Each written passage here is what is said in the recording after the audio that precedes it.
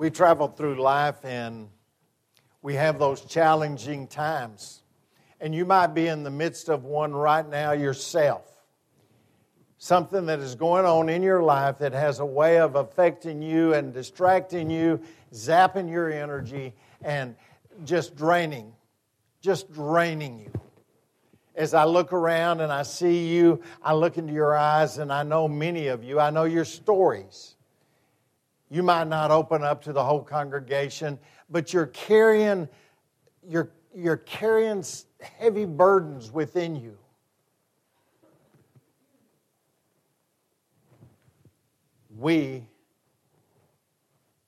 You and I, we come into the house of the Lord because we know that when we're in His house, when we bow our heads, when we seek Him, we will find Him. We know that when we knock, the door will be open. As I said, when we seek Him, we'll find Him.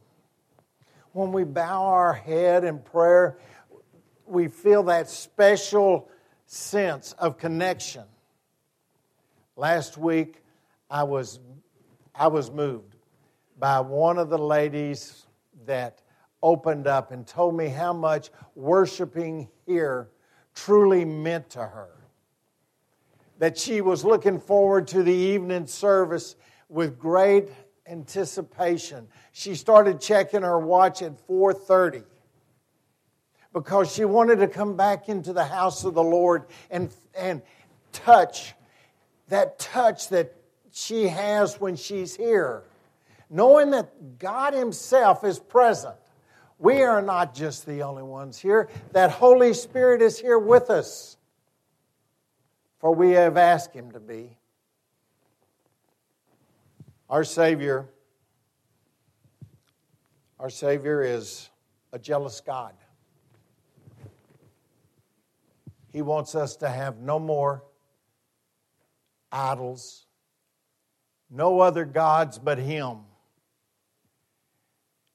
And so many times when we turn on the TV, especially I am thinking of awards that those in the entertainment world have. And I see all the glitter and the jewels, and I read how someone has a multi-million-dollar ring and jewelry that's worth, just the jewelry, millions of dollars. And I'm thinking, and I'm not judging them, but I'm thinking that there is a God that is a jealous God, a God that does not want to be pushed aside for the media or for jewelry or for anything else. We have a God that wants us to focus on Him so that we can give our witness, so that others can see in our lives that there's something more important than artificial things, something other than the latest automobile, and there's nothing wrong with that. Nothing wrong with it. Until we make it our God. For we only have one God. And it's great that we have pleasures. Pleasures in our vehicles, in our boats, in our houses. This is wonderful. We work hard and we believe in being rewarded, but we know that there is only one God. Only one. And these gifts that we receive, ultimately, some form or fashion, came from God Himself. The $1 million ring. Some way or another, they were blessed by a benevolent God. God is present to each and every person, regardless of race, creed, or color, regardless of what continent they live in. Regardless. There is no one that is excluded from the love of Jesus Christ. No one is. In the book of Matthew, the 12th verse of the 9th chapter, this is in red letters, so we know it's coming from Jesus Christ Himself. It is not the healthy who need a doctor, but the sick. But go and learn what this means. I desire mercy, not sacrifice, for I have not come to call the righteous, but I have come to call the sinners. Each and every person here meets that description. For we're all sinners. And in some way or another, there are those times that we're also sick because we have turned away from God. I remember those days. I remember those days that God was in my life, but He wasn't really a big part of it.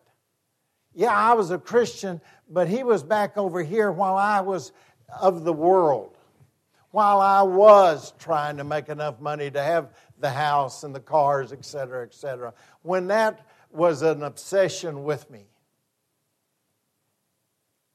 But you know, He was always there. And no matter what stupid thing I did or said, He was there. And I could feel it when I'd go to church, like I mentioned earlier. When I'd go to church, there would be something special about the Spirit of the Lord and knowing that I was in His presence. And then the trials I had didn't seem to be overwhelming. I try not to talk a lot about myself because I know this is about all of us. But just an example. All this week I've been running high blood pressure. I always look forward to this morning. I tell people this is my day. This is the greatest day of the week. When I talk to individuals, this is the day because I get to come into the house of the Lord. And all week long, my blood pressure was up. But this morning, it was normal. And I haven't seen normal in days, maybe weeks, because it's been elevated to some extent. But I was coming into the house of the Lord to be with you. And it is special. That feeling that we get when we get close to the Lord is very special. And it is something that I could never describe if I was asked to write a paper on it or something. I could just say it was special. It's comforting. It's peaceful. I know that He does hear me. And I do know that when I come into His house, and I know I go into His presence all the time as I'm praying at home, but coming into the house of the Lord this morning, my blood pressure was normal.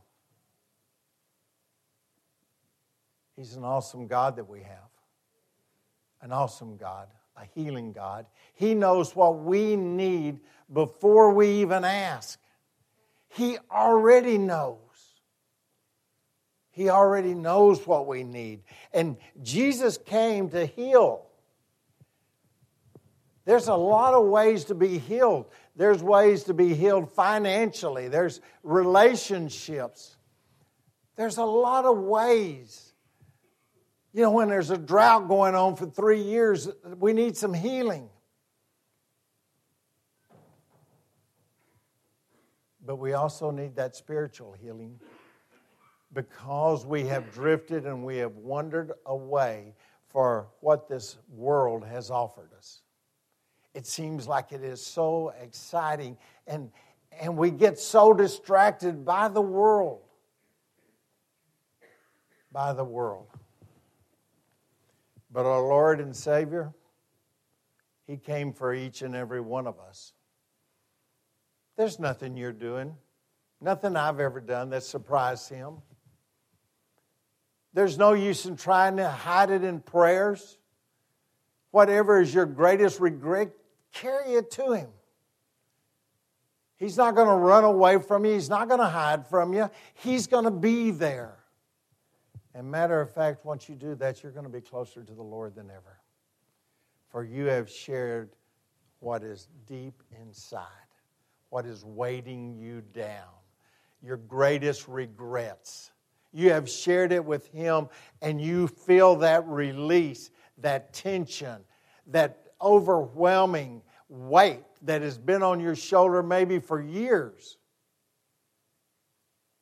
You've gone to Him with it. And it didn't surprise Him. He was there. He was there.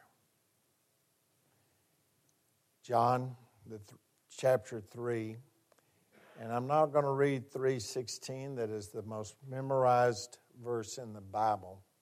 But I'm going to go to the 17th verse. For God did not send His Son into the world to condemn the world, but to save the world through Him. Whoever believes in Him is not condemned. Your faith in Him is what gives you that green light into eternity with the Lord Himself.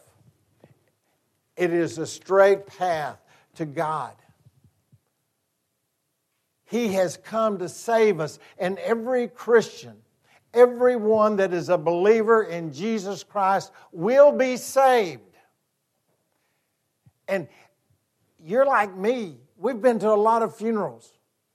And it's good to know, it is so good to know that those you love are in heaven and will never experience pain or suffering again. A buddy of mine passed away, and his funeral was yesterday, Buddy Hampton. We played football together for 6 years, and every year in the locker room they have the names, when we went in the first time, arranged alphabetically, so our lockers were always close through junior high and high school. And we stayed in touch through college and after college. But he's had a rough several years. A guy that was so active, so involved. Quite an athlete. Went to Tech on a baseball scholarship, set records as a pitcher. Very athletic. And yet these last few years he's been confined to a wheelchair. It didn't break him. It didn't break him emotionally. But it was an adjustment. A tough one. But now Buddy's where there's no wheelchairs, no walkers, no oxygen, no nothing that hinders your movement around heaven. It's where you and I are longing to go, but we really don't want to pass today. We don't want that green light today, but we want to spend eternity in heaven with our loved ones. I can't wait to see these people such as my parents, my brother, those that have meant so much to me in my life. I can't wait to see them once again. In John, the 10th chapter, the 9th and 10th verses, Jesus says, I am the gate. Whoever enters through me will be saved. They will come in and go out and find pasture. The thief comes only to steal and kill and destroy. I have come that they may have life and have it to the fullest. I am the good shepherd. The good shepherd lays down his life for his sheep. There's another place in the Bible that describes the gate as being narrow. Only a few will enter. But all of his children will enter that gate. It may be narrow, And there will be millions upon millions. There are billions of Christians today. But there's only one way to get through that gate, and that is Jesus Christ. That's the only way. And you have friends, you have loved ones, maybe family members, maybe they're not believers. And maybe you're the one that is to take the message of Jesus Christ to them in your own personal, unique way. Maybe it's over dinner and they want to know why you had a prayer before you ate. Maybe they want to know why when you went to a family reunion you got up early and on Sunday and went to church. It's your way of ministering. But think of the consequences of your loved ones that do not. Just like the Word says, only those that believe in Him. Only those. And those that you love, you have the opportunity of touching somebody's life, not for an hour, not for a day, but for eternity. When I was carried from my house to the hospital, I was thankful for the medical crew, those that came out to the house, those that took care of me that day. But with Jesus Christ, it's not just one day. It's not just 1 hour. You're so thankful for the pilots that fly you to wherever you need to get in an emergency. But with Jesus Christ, the healing is forever and ever and ever. That's what you offer. That's what you have as a gift to someone else, is introducing them to Jesus Christ, and they too can find that gate. They too can go into heaven. They too can be with you, and they will be thanking you forever. Thank you for introducing me to Jesus Christ. In Romans, the 5th chapter, the 6th verse, you see, at just the right time, when we were still powerless, Christ died for the ungodly. That'd be me. He died for me. He took that burden on Himself. Just the right time, He died for the ungodly. God demonstrates His own love for us in this. While we were still sinners, Christ died for us. He didn't say, well, once you clean up your act, once you start reading a chapter out of the Bible every day, once you start going to Sunday school every Sunday, once you start giving your tithe, then I'll offer you this salvation. For He died for us while we were still sinners. No conditions other than to love Him. 1 Timothy, the 1st chapter, 15th verse. Here is a trustworthy saying that deserves full acceptance. Christ Jesus came into the world to save sinners, of whom I am the worst. But for that very reason, I was shown mercy, so that in me, the worst of sinners, Christ Jesus, might display His immense patience as an example for those who would believe in Him and receive eternal life. There are those evangelists to this day that risk their life to tell people about Jesus Christ. I was told of someone just this last week that was trying to get their passport to a part of the world that has a intolerable